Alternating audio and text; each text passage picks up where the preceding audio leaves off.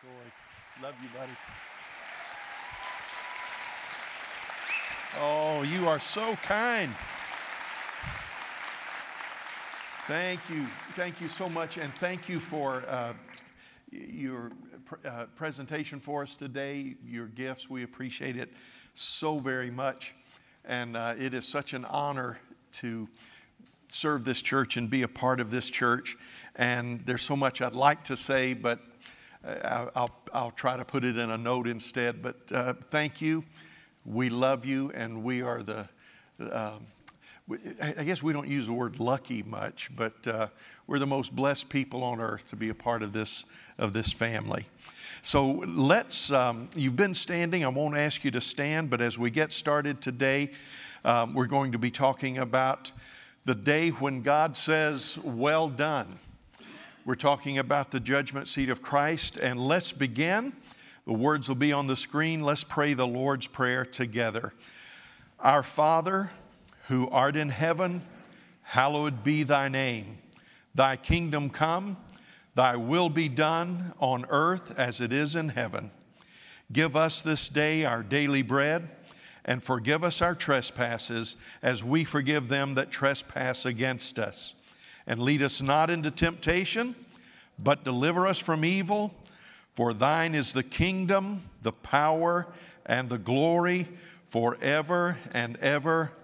Amen. And Lord, we also come before you to pray for those in our congregation that are sick, not only with the virus, but with so many other things. We are facing restrictions that we're not able to be hands-on with each other like we normally would be or would want to be. But we ask that you would touch every life, whether here in the sanctuary or in Brown Chapel or listening online, listening even at a later time. We pray for the healing and helping power of the Lord to be upon our church family, our friends and loved ones that are struggling. We pray for our president and his family. We pray for all of our political leaders during this difficult time, busy time running up to an election. We pray that your healing touch would be upon any of them that might be sick or in need of the grace of God. We lift them up before you because you told us that we were to pray for our leaders, that we might live quiet and peaceful lives. So we do that today and ask you to show your grace to them. We pray, Father, as we've been praying for over 4 years, we ask that lies and liars will be exposed, that truth will rise up, that the church will wake up, and that America will know what to do. Father, that's a prayer that we can pray regardless of our beliefs or convictions or opinions. We ask you to show yourself mighty to save and mighty to heal, and help us to keep moving forward as a church, as families, and as individuals. We give you praise and thanks in Jesus' name. Amen. Praise your name, Lord. Every year or two, thank you. I thought I was going to be mistreated today and have to stand. By the way, somebody sent an email. They've never been to our church, but they said, "Are you okay that you sit down every week?" And another one, and I appreciate it, sent a prayer, said, "We're praying for your legs, and notice that you have to sit down." And I appreciate the prayer. I mean, my goodness, thank God for people that pray. But I just wanted you to understand, back when we were doing 3 services, and I didn't even get to finish any of the services. I either missed the beginning or the end, and I was running back and forth. I just found that I had a lot more energy at the end of the day after preaching 3 times if I sat. And it felt so good, I've just decided I'm going to just sit from now on. So that's what's going on. No problem, no difficulties or anything like that. But every year or 2 at the most, I don't think I've ever gone 2 years, more than 2 years, without preaching a message about the judgment seat of Christ. Because as you know, there's a handful of maybe a half dozen messages that I believe are so foundational and so important. I'll preach them every year, 2 at the latest, at the longest. I also preach this message or one like it every year for the School of Leadership. In fact, I did that just this past week in chapel. They're getting a little bit of a rerun. The sermon's a little different today. But I think there are some things that are just so foundational that we must not allow ourselves to forget these things. And I think the judgment seat of Christ is one of them. It's the day when God says, well done.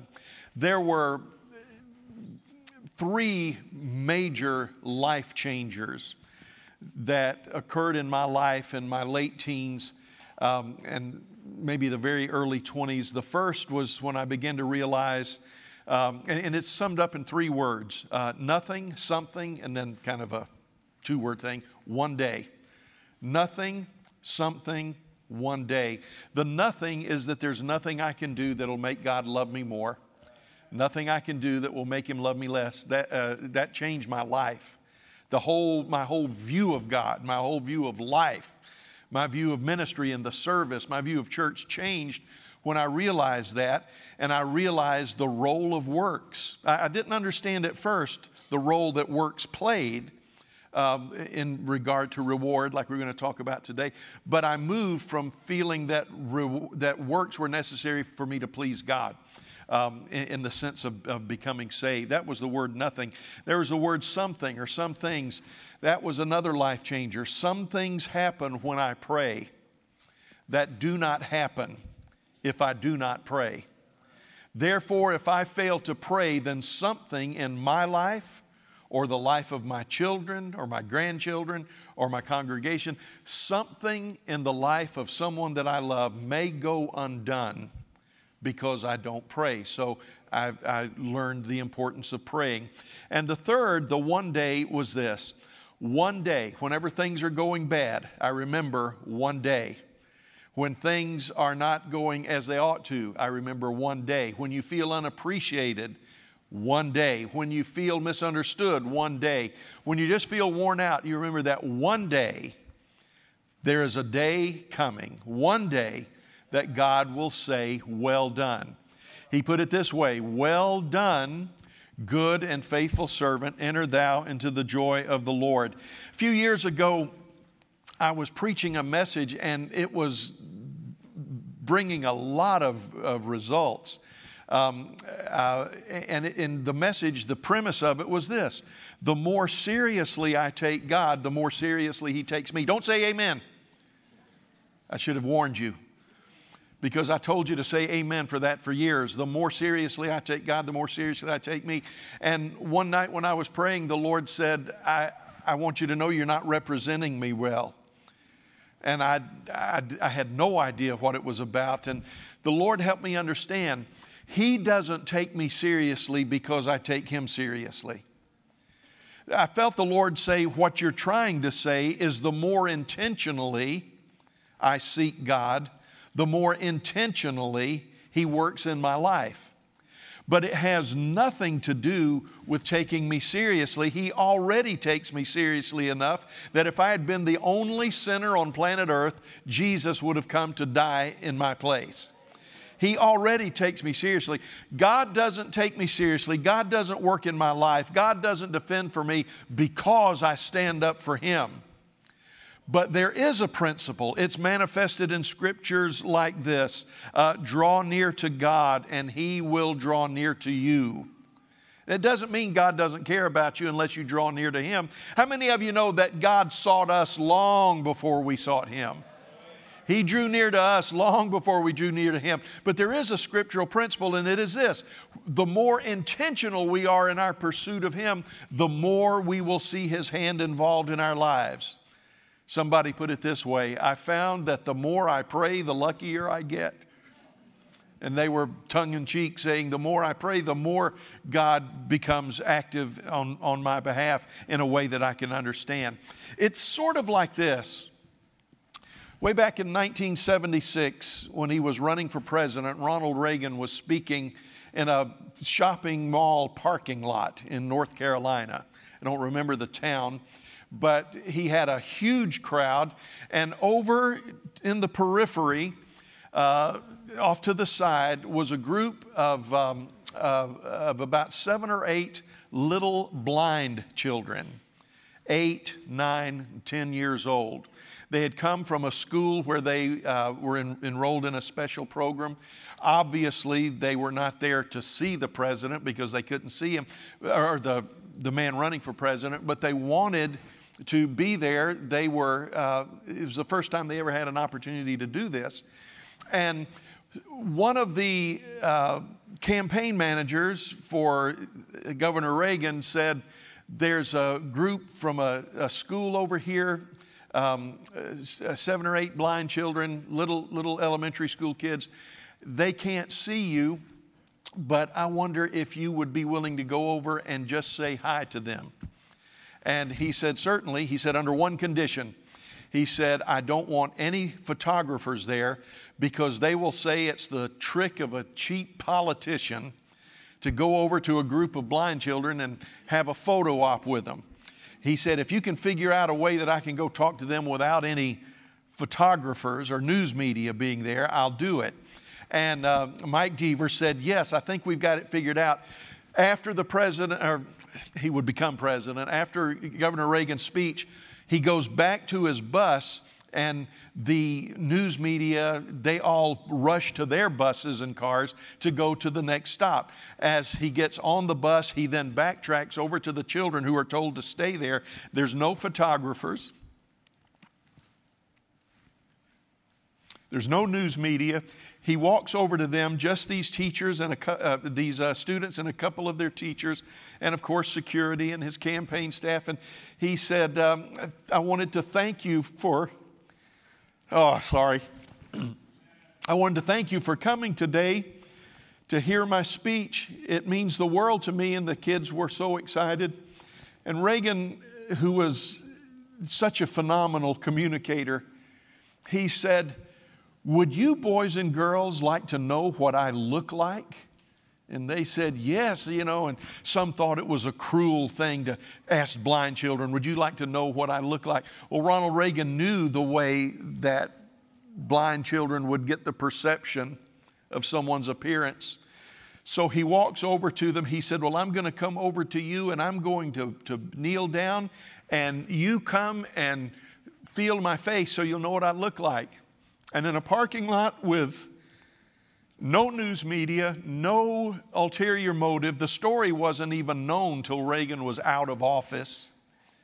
No pictures taken, but one by one, those children that were in awe of an opportunity to hear someone who might be president, one by one, they came and felt of his face.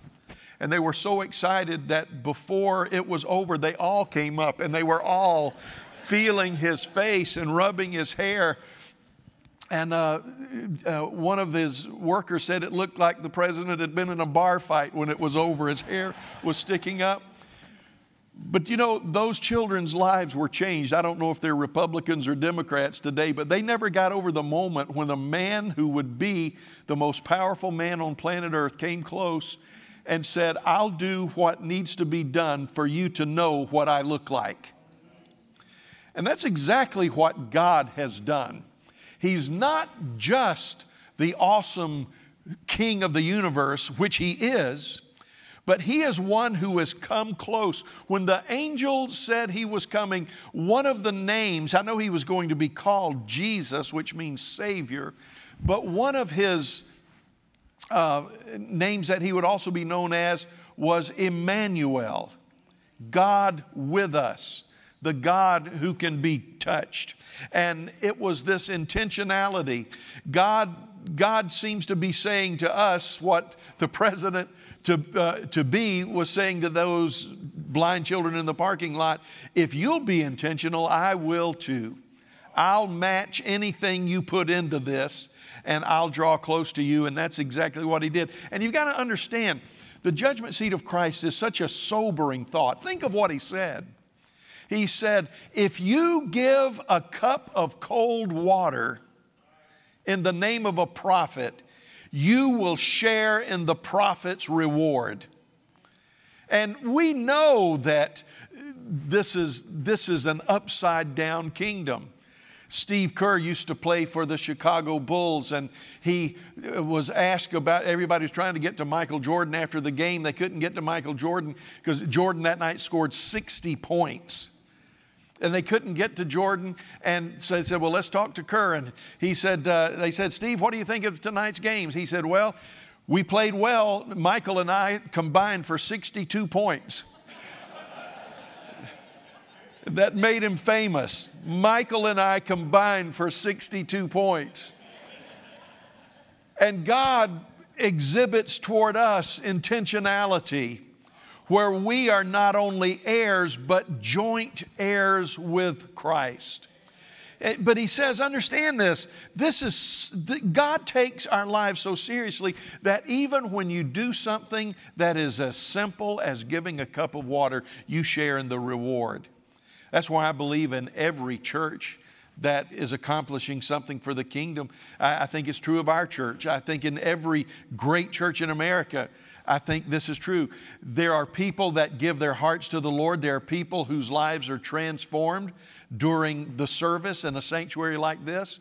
And it's not just those who are in the limelight that will get the reward, but it will be those workers in the nursery that make it possible for that weary mom of 3 to listen uninterrupted, to hear the word of the Lord and to respond to the challenge of God's grace.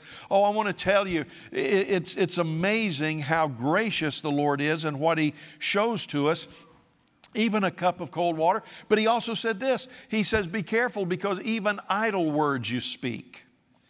That's why we've got to be careful. Loved ones, we've got to be careful in the high anxiety and the high tension of this age. We've got to understand, be careful what you write. Be careful what you say. You may think it's harmless, and I'm not saying you can't have opinions, but understand that every idle word will be brought into account, and we need to understand that we're to let our speech be seasoned with grace. Seasoned with grace. And all of us need to understand that. Jesus laid down some amazing principles. He said how difficult it is for a rich man to enter the kingdom of heaven. He said it's easier for a camel to go through the eye of the needle. And we've all heard the story about the little opening that the camel had to get down on its knees and go through in the gate. That saying didn't originate for hundreds of years. I think Jesus was saying it's a camel and a needle.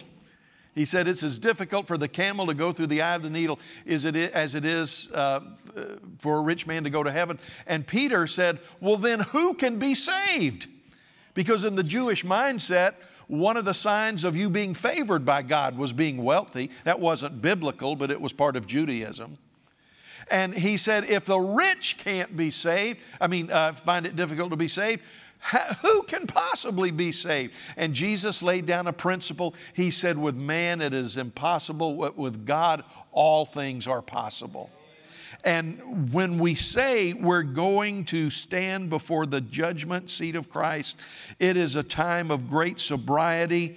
It is a time of great fear of sorts.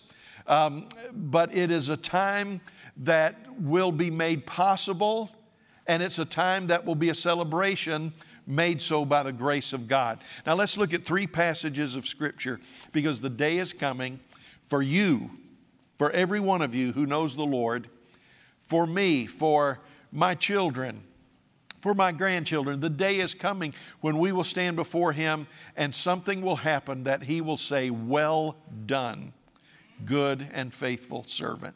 There's one thing that I ask the Lord more. It overarches every other thing that I pray. Lord, let me live life so that you can say, well done. That's what we're after. 1 Corinthians 3, according to the grace of God, which was given to me, like a wise master builder, I laid a foundation and another is building on it. But each man must be careful how he builds on it. For no man can lay a foundation other than the one which is laid, which is Jesus Christ. In other words, he says the only life that is going to be pleasing to God is the one that's centered on Christ Jesus. Now, if any man builds on the foundation, he said, some will build with gold and silver and precious stones, things that will endure. But others will build with wood, hay, and straw. King James says wood, hay, and stubble. Each man's work will become evident, for the day will show it, because it is to be revealed with fire, and the fire itself will test the quality of each man's work.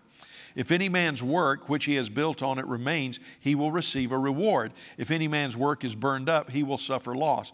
But he himself will be saved, yet so as through fire. And when it says, yet so as through fire, he says, even if you have no works to be rewarded for, you will be saved as though a man saved from a burning house who loses everything but saves his own life. He gives a little more elaboration in 2 Corinthians 5. Therefore, we also have as our ambition, whether at home or absent, to be pleasing to Him. That's our goal. When we cross over to the other side, the first thing on our minds will be, have I pleased Him? When we live our lives now, in this life, at the forefront of our thoughts ought to be, have I pleased Him?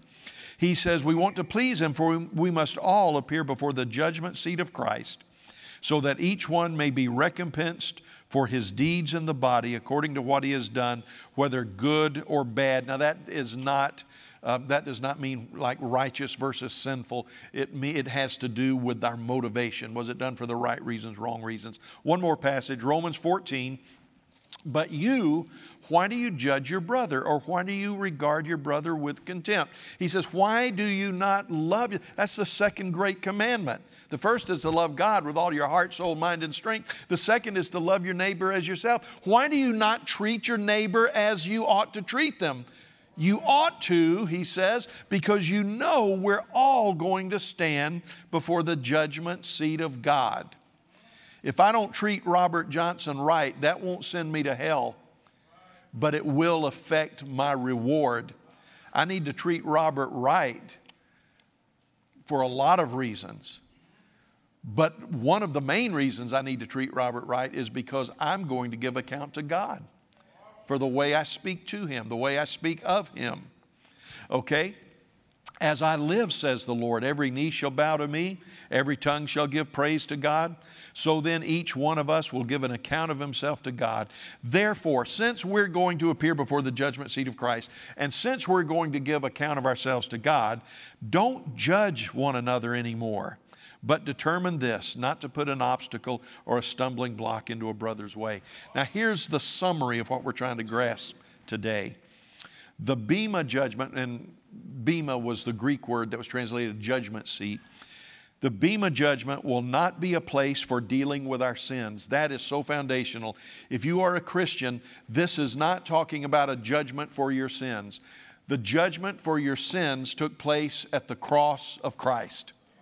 Our sins are dealt with. Now we have ongoing confession and we have the work of sanctification, but I am pronounced not guilty because of Christ's work at the cross. This is not going to be the place where my sins are dealt with, for they have been forgiven by the blood of Christ at Calvary.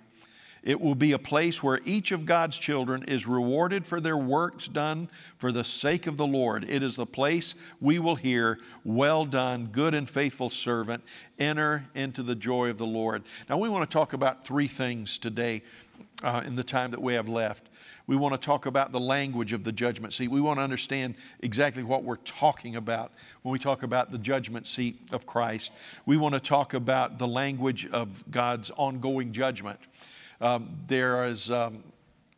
think it's losing its momentum, and it should. But there's been a teaching that says there's no judgment. Once you come to Christ, there's no need to repent. There's no need to confess. There's no need to apologize.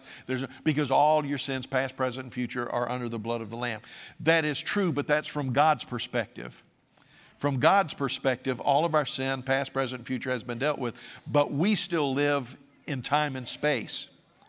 And if I do wrong, I need to apologize for that. If I mistreat my children, I need to apologize for that. If I don't regard my wife, I need to apologize for that. I can't just say, well, I'm covered by the blood of Jesus. She'll say, you're going to be covered by some other blood in a minute. No, she wouldn't do that. She's already been bragged on, and I want to tell you the half has not been told.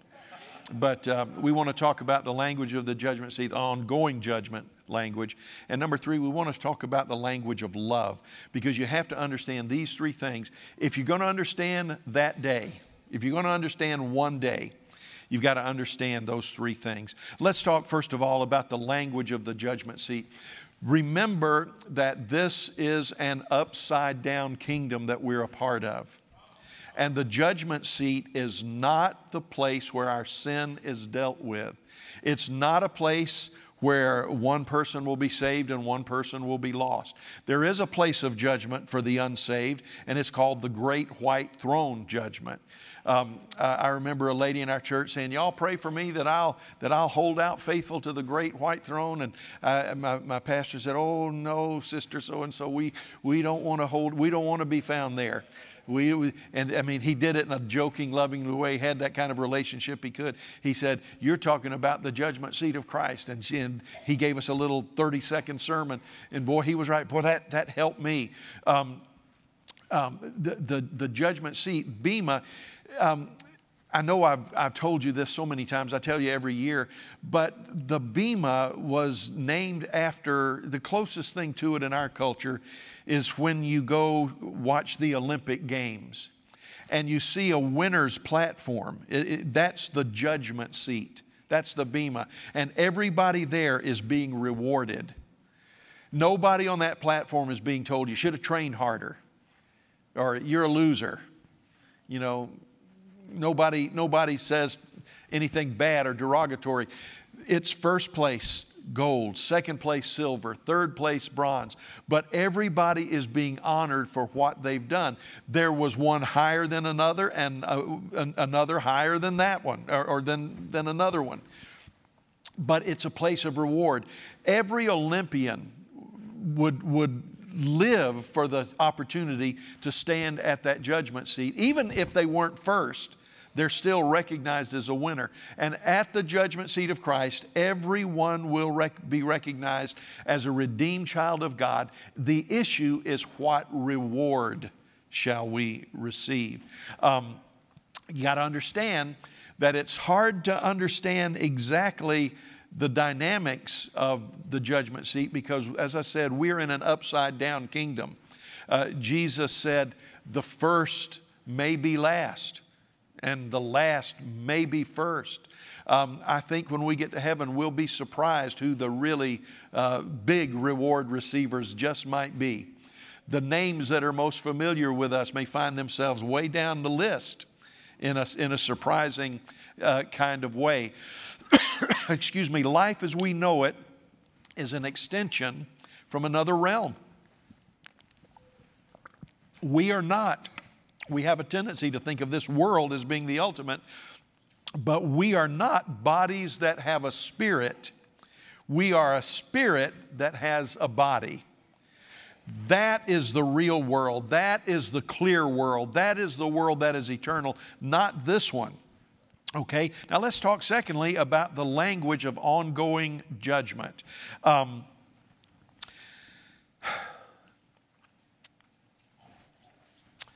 I'm going to choose the shortcut, I think, instead of the long cut. When we're talking about the language of ongoing judgment, I know what people are trying to say when they say judgment is past, there's no judgment. But that is a dangerous thing. It's a dangerous thing. See, 41 years ago, my wife became my wife. We signed and we pledged and we took it very seriously. I mean, those vows are important. We made a vow before God. You know, God, this is what we're saying to each other. This is what we're going to do. And I mean, that thing was tight. It was said when my pastor finished praying for a young couple, there's no way they could separate if they wanted to. They were just so bound together, and we felt that way. But even though the last 41 years, there's never been a moment that we weren't married, we weren't legally connected. There have been a lot of moments when an apology was necessary. The offense didn't mean we weren't married, but the apology needed to be made so that we could continue on in peace and harmony. And there has to be the grace to offer the apology, and I had to have the grace to accept the apology.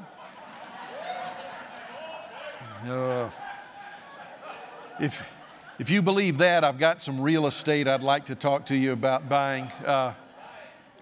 We have a sign in our family room. It says, "We've been through a lot together." And then in little print it says, "And most of it was your fault." No, seriously, there's never been a thought where I said, if she's going to treat me this way,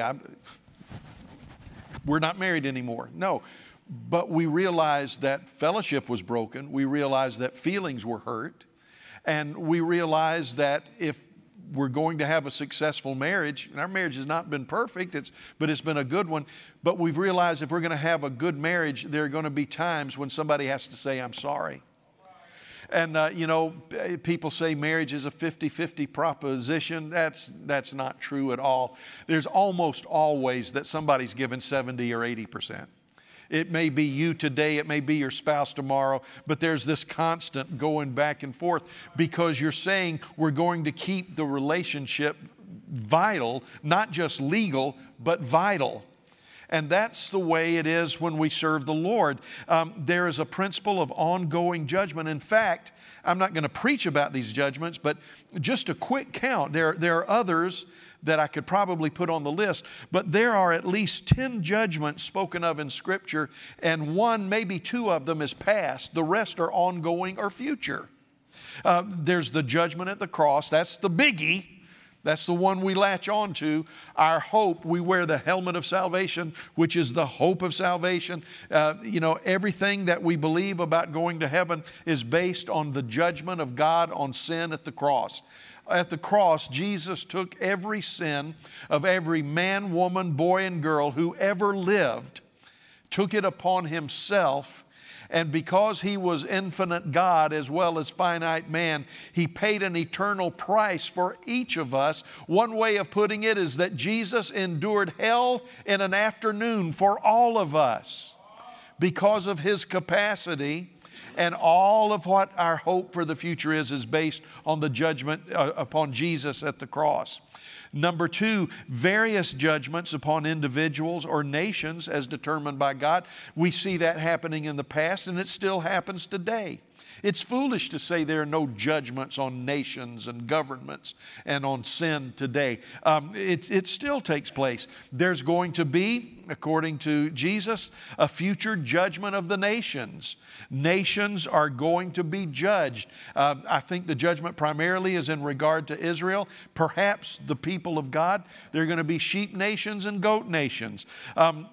Paul says you need to learn to get along with each other and settle your differences. He says, don't you realize you're going to be judging angels one day?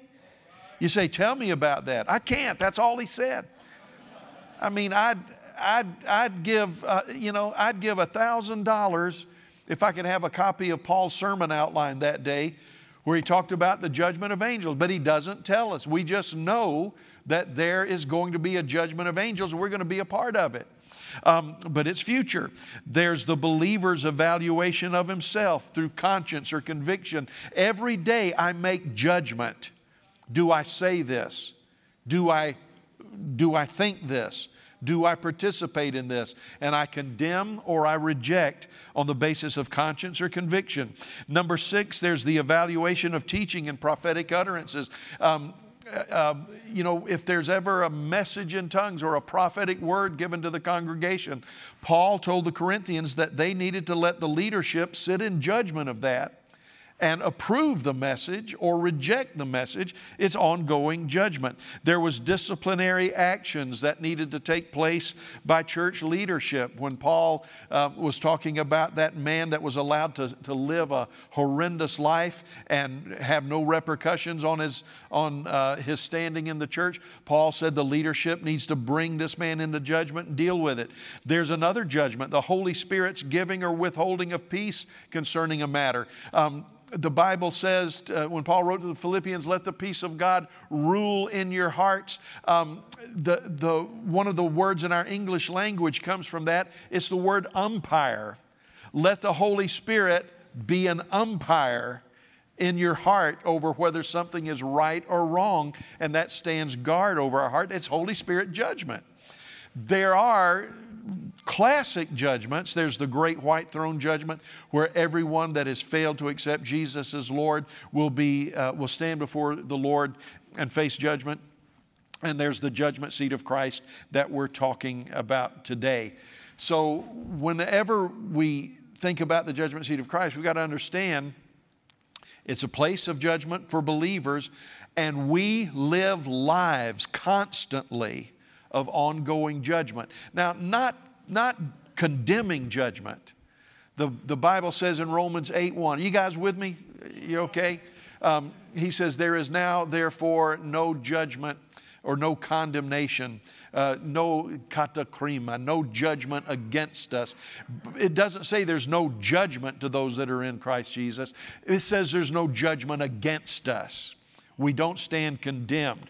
Okay, I've told you about how that I prayed just a very few years ago, knowing that I was going to stand before the Lord and give account for the way I've lived my life. I asked the Lord this. I said, if you are willing and I am able, help me deal with my issues on this side. There are some things I'm confident that I probably am not able to deal with. I remember the Lord dealing with me with one thing that I had pretty well put out of my mind, an attitude I had about something. And He brought the full bore of it to me. And I told you about it months ago. It was that time when He said, I judged you as much as I could without destroying you. And now this is the cleansing. If you want cleansing, this is what we need to walk through. And it's too personal and too long to go into detail. But God has been answering that prayer. And I meant it. I said, Lord, if you are willing and I am able, deal with what you will now. I don't want to be consumed by this. I don't want to be so introspective that I'm no good to the rest of the world. But help me deal with it now. And that's why we have a whole lot of shaking going on right now. I believe the goal, and you've got the text, I don't have time to read it. Hebrews 12, the goal of what is taking place around us is that God is shaking everything that can be shaken. The purpose, so that only that which cannot be shaken will remain. Loved ones, I want to say this. Part of this COVID thing, part of this 2020 year is nothing more or less. Part of it now. I think it's layered, and there are a lot of issues that we have to deal with. That is certainly true. But I'm talking about in regard to the church and Christians. I think a lot of what is going on is a shaking to see if we really want to let go of false foundations and false things that we've held to in the past. And I want to tell you, it is very, very uncomfortable. It is very, very overwhelming, because God will shake everything in us to see how well we respond to that shaking. I've never seen a time, and the pastors I talk to are generally saying the same thing. I've never seen a time when people feel as overwhelmed as we do right now. Socially, spiritually, physically, financially, the list goes on and on. And the pastors I talk to are saying this: I've never seen us as a people of God being shaken as much as we are right now. And I've never seen people as committed to the fleshly solutions as we are right now. We've got to come back to Him. We're not denying that things are needing to be fixed, not denying that things are needing to be judged. But loved ones, what I'm trying to say is that we are in an age, a day of shaking. And one of the things we need to be sure about is that as we come through this shaking, that God has been pleased with our response to the shaking. I didn't expect a whole lot of amens, but maybe a few more than I got. Maybe they're online. I don't know. Now let's begin to bring this horse to the finish line. Let's talk about the language of love. We've got to understand that when God does judge us, it's always couched in love, because, and by the way, a lot of time, you're hearing this prophet say that and that prophet say that. Part of the problem we have so many different voices and so many different views of what's going on is we think judgment is always punitive. We think God's not judging because He only judges to destroy. God judges to cleanse. God judges to redeem. And God He is so just and so accurate that He can bring an act of judgment that deals with the wicked on one hand and at the same time refines and protects the righteous. So it's the language of love. Love covers a multitude of sin, and every commandment is seasoned by the two greatest commandments. It's this idea of service and of love. Whenever the Scripture says that Jesus, when He was about to die, made an act to show the full extent of His love, the full extent of His love. You say, boy, if God showed me the full extent of His love, my minivan would become a luxury car. If God showed me the full extent of His love, my husband would get his attitude right on everything. And, well, maybe that's part of it. But when Jesus decided to show the full extent of His love, what He did is He took off His outer garment, put on a servant's towel, and began to wash His disciples' feet. He was saying that the full extent of His love is wrapped up in service. And the reason I'm saying that is because on that day, we might be surprised what really brought joy to the heart of the Lord. We might be surprised at what we called good that wasn't good at all. We might be surprised at what we called just that wasn't just at all. In the white light of eternity, everything's going to be seen for its true value. Let me illustrate it this way. When President Abraham Lincoln was assassinated, part of the effects that were left were his wallet, in which he carried a small amount of money, and he had a couple of other items. One of them was a small newspaper clipping about this size, been folded over 4 times. It was a clipping about Lincoln way back in his days in Illinois before he ever became president. And it was a dime. There was also a dime wrapped in a little quarter-page piece of paper with a little boy's handwriting saying, "I love you, Mr. President, and I want you to get reelected, so here's a dime to help you get your job." Abraham Lincoln carried these things around, and you say a man like Abraham Lincoln carries a newspaper clipping that was nearly 10 years old, and he carries a dime with a note from a little boy. You'd think he would carry around a note from one of the governmental leaders or something like that. But when the story was explained why Lincoln carried this newspaper clipping and why he carried this dime, Lincoln had said this, explaining it to someone.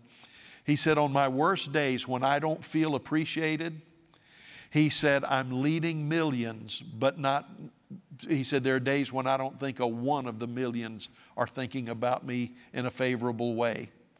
He said, "I look at this dime and remember there's a little boy, I think it was in Ohio. He said, there's a little boy that believes in me.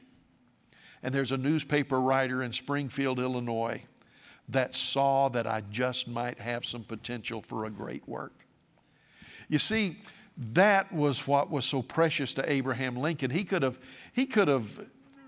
had trophies and engravings and pictures, but he carried around 2 things that on his darkest of days reminded him of how he was viewed by some. I have a little shelf in my office at home. It's called my treasure shelf. Don't get excited. There's nothing valuable at all in there. My treasures aren't really treasures. It's just things that mean a lot to me. And I've got this box.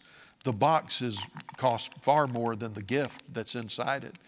But I remember it was about my 41st or 2nd birthday. I don't remember. And just a couple of years ago. And the way we do birthday gifts at our house, if it's me or mom or whoever, the person gets a birthday gift. Like I'll give one to Ramona. Ramona will give one to me. But there's another gift that comes from all the kids to Daddy, or all the kids to Mom. That's the way we did it when we were little. And they might also draw a card or whatever. But we made sure everybody had a gift to give on a birthday. And it was on my birthday, and I got a wonderful gift from Ramona. To be honest, I don't remember what it was because there's so many birthdays ago. I had a wonderful gift to Daddy from your children. It was a book, and they all wrote in it, and except Becca, she just kind of scribbled because she was too little. But it was wonderful. I was perfectly happy. But one of my children realized I didn't get Daddy a gift. Well, she did. Mama always took care of that. But I saw her as we were sitting around the table, a concerned look came on her face. She disappeared for a few moments, and she got an envelope, and she had gone up to her room, and she found 4 quarters that were her life savings. She put them in an envelope and scrawled, as only a little kindergarten kid can, "Happy birthday, Daddy," and gave it to me and said, "I love you so much." Gave me a big hug and a kiss. And I want to tell you, these 4 quarters are a treasure to me. Not because of their great value. I mean, these aren't even old quarters that were 90% silver. These are the cheap quarters. But with these quarters, I remember the look in a little girl's eyes. I remember her hand on my face saying, "Daddy, I love you." And that's why this is on my treasure shelf, because of the heart that gave it. See, I remember that. It's not going to be what we think it's going to be always. Let me give you 4 things about the judgment seat, and this is what we'll close with. It's going to be, first of all, on that day, it's going to be a time of review. Another word you can use is consideration. Everything that we've done, idle words, gifts of water, 4 quarters, everything that we've done will be brought to the table, brought to the light, and will be reviewed. And everything that, there may be things in your life that you've done for people that are never even recognized, never known by anybody, but it will be brought to the light on that day. It'll be a time of review. It'll be a time of refinement. And what I mean by refinement, use the word clarification. Things will be seen for their real value. See, I don't even know if I can buy a candy bar with 4 quarters. But every time I see these 4 quarters, I see beautiful, big, beautiful eyes of my little girl looking at me, giving me the best she could give me. And that was, as far as I can tell, unless she had some other squirreled away, that was all she had. But it was for my Daddy on his birthday. It's a place of refinement. Number 3, it'll be a place of reward. You can use the word compensation. Now, let me just say this about compensation. This is where it gets tricky, because the judgment won't be according to the standards of this world. God will reward on the basis of quality, not quantity. You see, somebody may give, let's say our works are measured in gallons.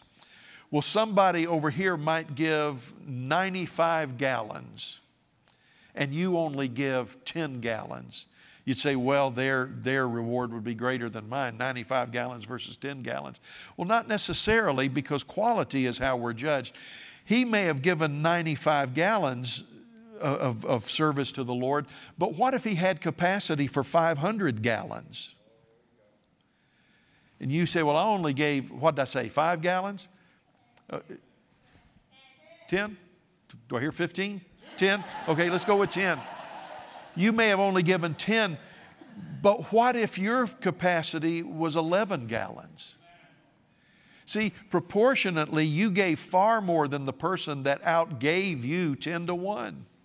I'm not talking about money, I'm talking about life. See, that's why Jesus was able to look at the woman that put in a penny in the offering. 2 half cents, she puts it in the offering, and Jesus said, she has given more than anyone else today because she gave right up to her potential of giving. So we'll receive a reward for quality, not quantity. We'll also receive a reward on the basis of our motivation. What was my reason for doing what I did? I was at a missions banquet, and I'm ashamed to say this happens with pastors, but I was at a missions banquet one time, and I'd been a special guest, and they pay for your hotel. They give you these meals. It's supposed to be a report, but what it is you're at a church that gives a lot, and they want you to give a big offering. So I was there, and they began to ask for the offering, and I thought, well, I'm going to give because I want to give, not because they're schmoozing us. So I prayed about it, and I felt like the Lord said, over the course of the year, you can give $10,000 for this orphanage. And I pledged it, and we gave it. But I was sitting next to a missionary, and he said, watch this. He said, watch this. He said he had come with a big gift from his organization for a sister organization. He said, I'd like to give $75,000 for this project. And I thought, oh, that's great. And then he sat down, and everybody was all excited for $75,000. He said, now this is what I'm talking about. A pastor stood up and said, I'd like to give $85,000 for this missions project. And everybody cheered. He said, I've watched him through the years. He cannot stand for anybody to give more than he gives because he wants his name to be at the top of the list. And I said, you're kidding. He said, no. He said, I knew this was going to happen because he said he's the greatest giver to a particular organization, but he does it and whatever he gives, it's to keep his name at the top. Well, you say, well, praise God for the gift. Well, praise God for the gift is right. But I wonder, I'm not judging my brother. I'm not judging that church. But I wonder, who gets the greatest reward? The church that gives $1,000 because that's all they can give? Or the church that gives out of abundance because they want their name at the top of the list? You understand what I'm saying? Well, I better move on, and I hope he's not watching today. Number 3, we're judged according to submission to kingdom principles and process. Did I do the right thing the right way? There are one of the most phenomenal missionary speakers that I heard growing up impacted my life, and his life has led me through the years to raise a lot of money for missions. But you know what I found out later? I found out that he told stories that weren't true because he thought that would increase giving, and you know what? It did.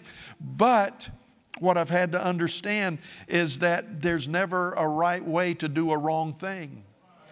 You don't lie in order to increase the offering. You don't lie in order to increase people's faith. And on that day, a lot of things are going to be put in perspective. But here's some more good news. Let's get off of that because that's depressing.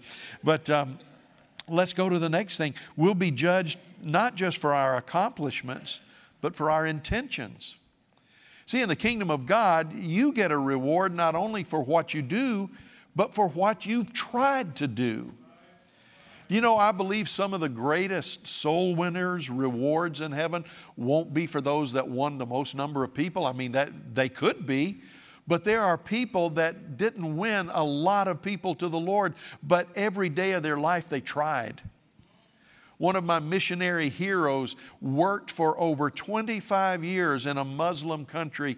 And when he came home for a furlough, somebody said, how many souls have you won? He said, I think we're up to about 12 or 13.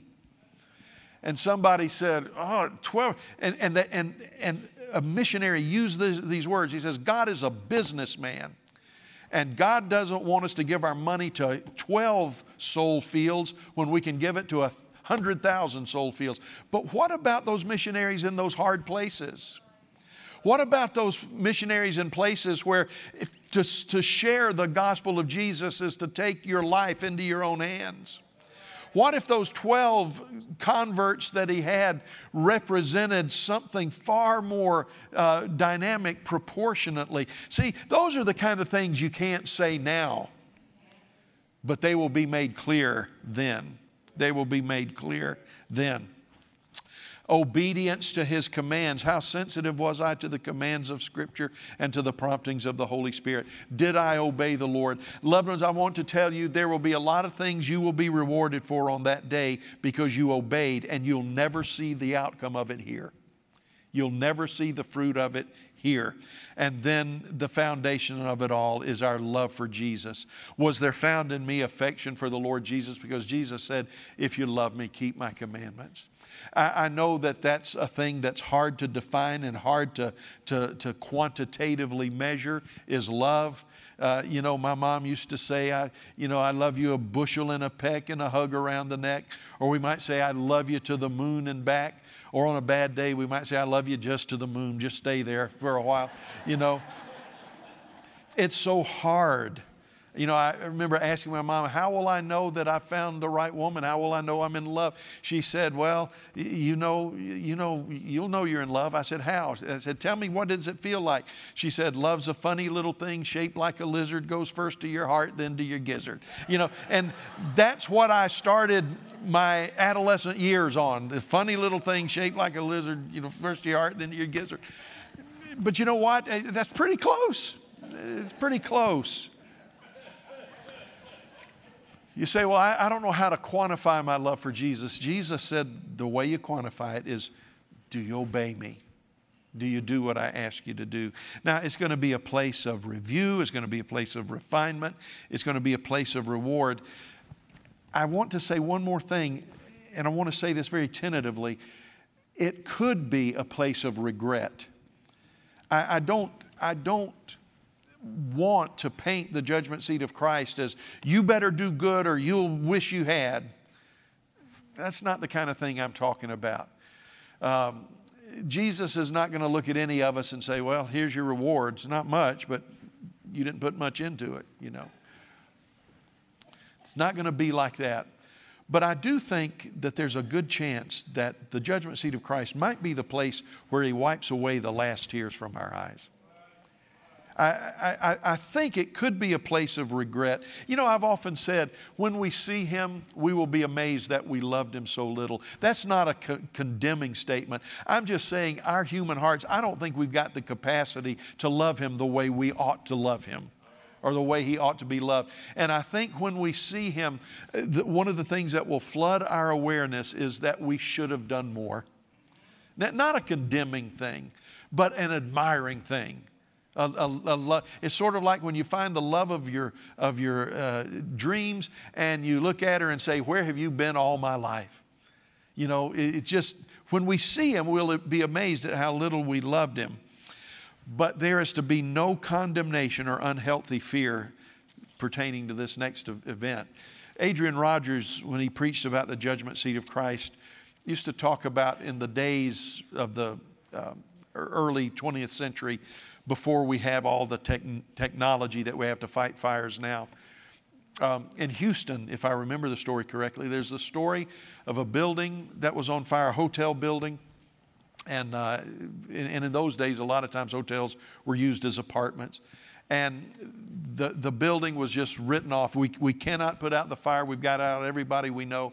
A young screaming mother came up to the fireman and said, my baby is in that room right there. And the fireman said, there's nothing we can do among themselves. They said, there's no way we can get in there. It was a lost cause. This baby was going to die. And the mom was so despondent. She was so terror-stricken for her baby that one fireman said, guys, I've got to try. And it was an elaborate story with old technology.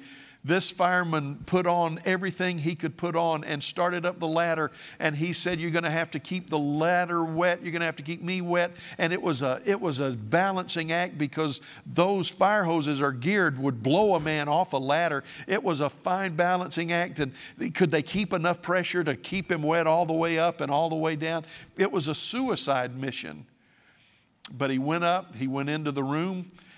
Through the smoke and the darkness, he found his way. The mama told him where the crib was. He found his way to the crib. He picks up the baby and starts down the ladder. And there's this balancing act. We don't want him to combust into flames. We don't want the baby to die. And it's just, it's like a trip to the moon, the precision that was needed. And they got down, and everybody is cheering until the mama took her baby and she screamed. And this is what she said, that young mother in Houston, Texas. She said, "This is not my baby. This is my baby's doll." I'm not trying to play with your emotions. It's such a tragedy, such a tragedy. But I wonder, as I review my life, as I bring things to the Lord, I wonder how many times I've put my energy and my effort into baby dolls instead of real life, into things that didn't matter. Oh, we're not going to get there and be shamed. I don't believe that. But I have resolved in my heart that I want my life to count. I'm not worried about going to hell. I don't speak of hell lightly, but my sins are under the blood of Jesus. I am not going to hell. Nobody can take me out of his hand. Devil can't. Demons can't. Nothing can take me out of the love of God. But when I stand before him, the overarching question will be, how well did I serve? And I'm not saying that God doesn't want us to have things, or God doesn't want us to have pleasure. He says he gives us all things richly to enjoy. He said that we're to have joy unspeakable and full of glory. But loved ones, the older I get, the more I ask, is this necessary? Is this legitimate? Does this matter? And I'm finding that I'm a lot less interested in baby dolls and a lot more interested in babies. Father, in the name of Jesus, we have talked about what to let go of, and we have talked about what to hold on to.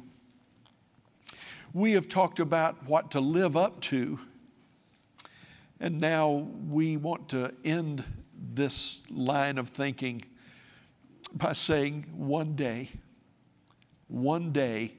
everything will be made clear. One day, everything will be shown for what it really is. I ask you, Lord, let us not be content to just be saved by fire. Let us live the rest of our lives in a way that matters. I can't change what I did 20 years ago. I can't change what I did 50 years ago. I can't even change what I did this morning. But I can live life differently from now until you call me home or you return for us. And we ask you to let us live life in the light of eternity. If there's anyone here today in Brown Chapel, anyone listening online, that you don't know Jesus as your Lord and Savior, open your heart to him. You don't have to have a degree in theology. You don't have to know $4 words. All you have to do is say, Lord, I believe you died on the cross for me. I know I'm a sinner, and I want you to be the Savior of my soul. Forgive me for my sins and give me eternal life. You pray that prayer from your heart, you can be what the Bible calls born again right now. Now you need the church and fellow believers to help you. So on the screen, you've got the phone number that'll be coming up in just a moment if it's not there already. Call us. People are waiting to talk with you. They'd be glad to pray with you. If you're here or in Brown Chapel, we're going to dismiss. And if you want to give your heart to Jesus, or if you need prayer for other things, come forward. And here in the sanctuary, you'll see people exiting to my right, going out that door. If you'll come forward, our ushers will take you right out to those prayer teams. I know that we went a little over today, but that's your fault for loving on the Chitties. It's your fault that we went over today. I had nothing to do with it. But let's leave this service saying, Lord, the rest of my life will be the best of my life because I'll live with eternity in view. The Lord bless you and keep you. In Jesus' name, amen. Amen.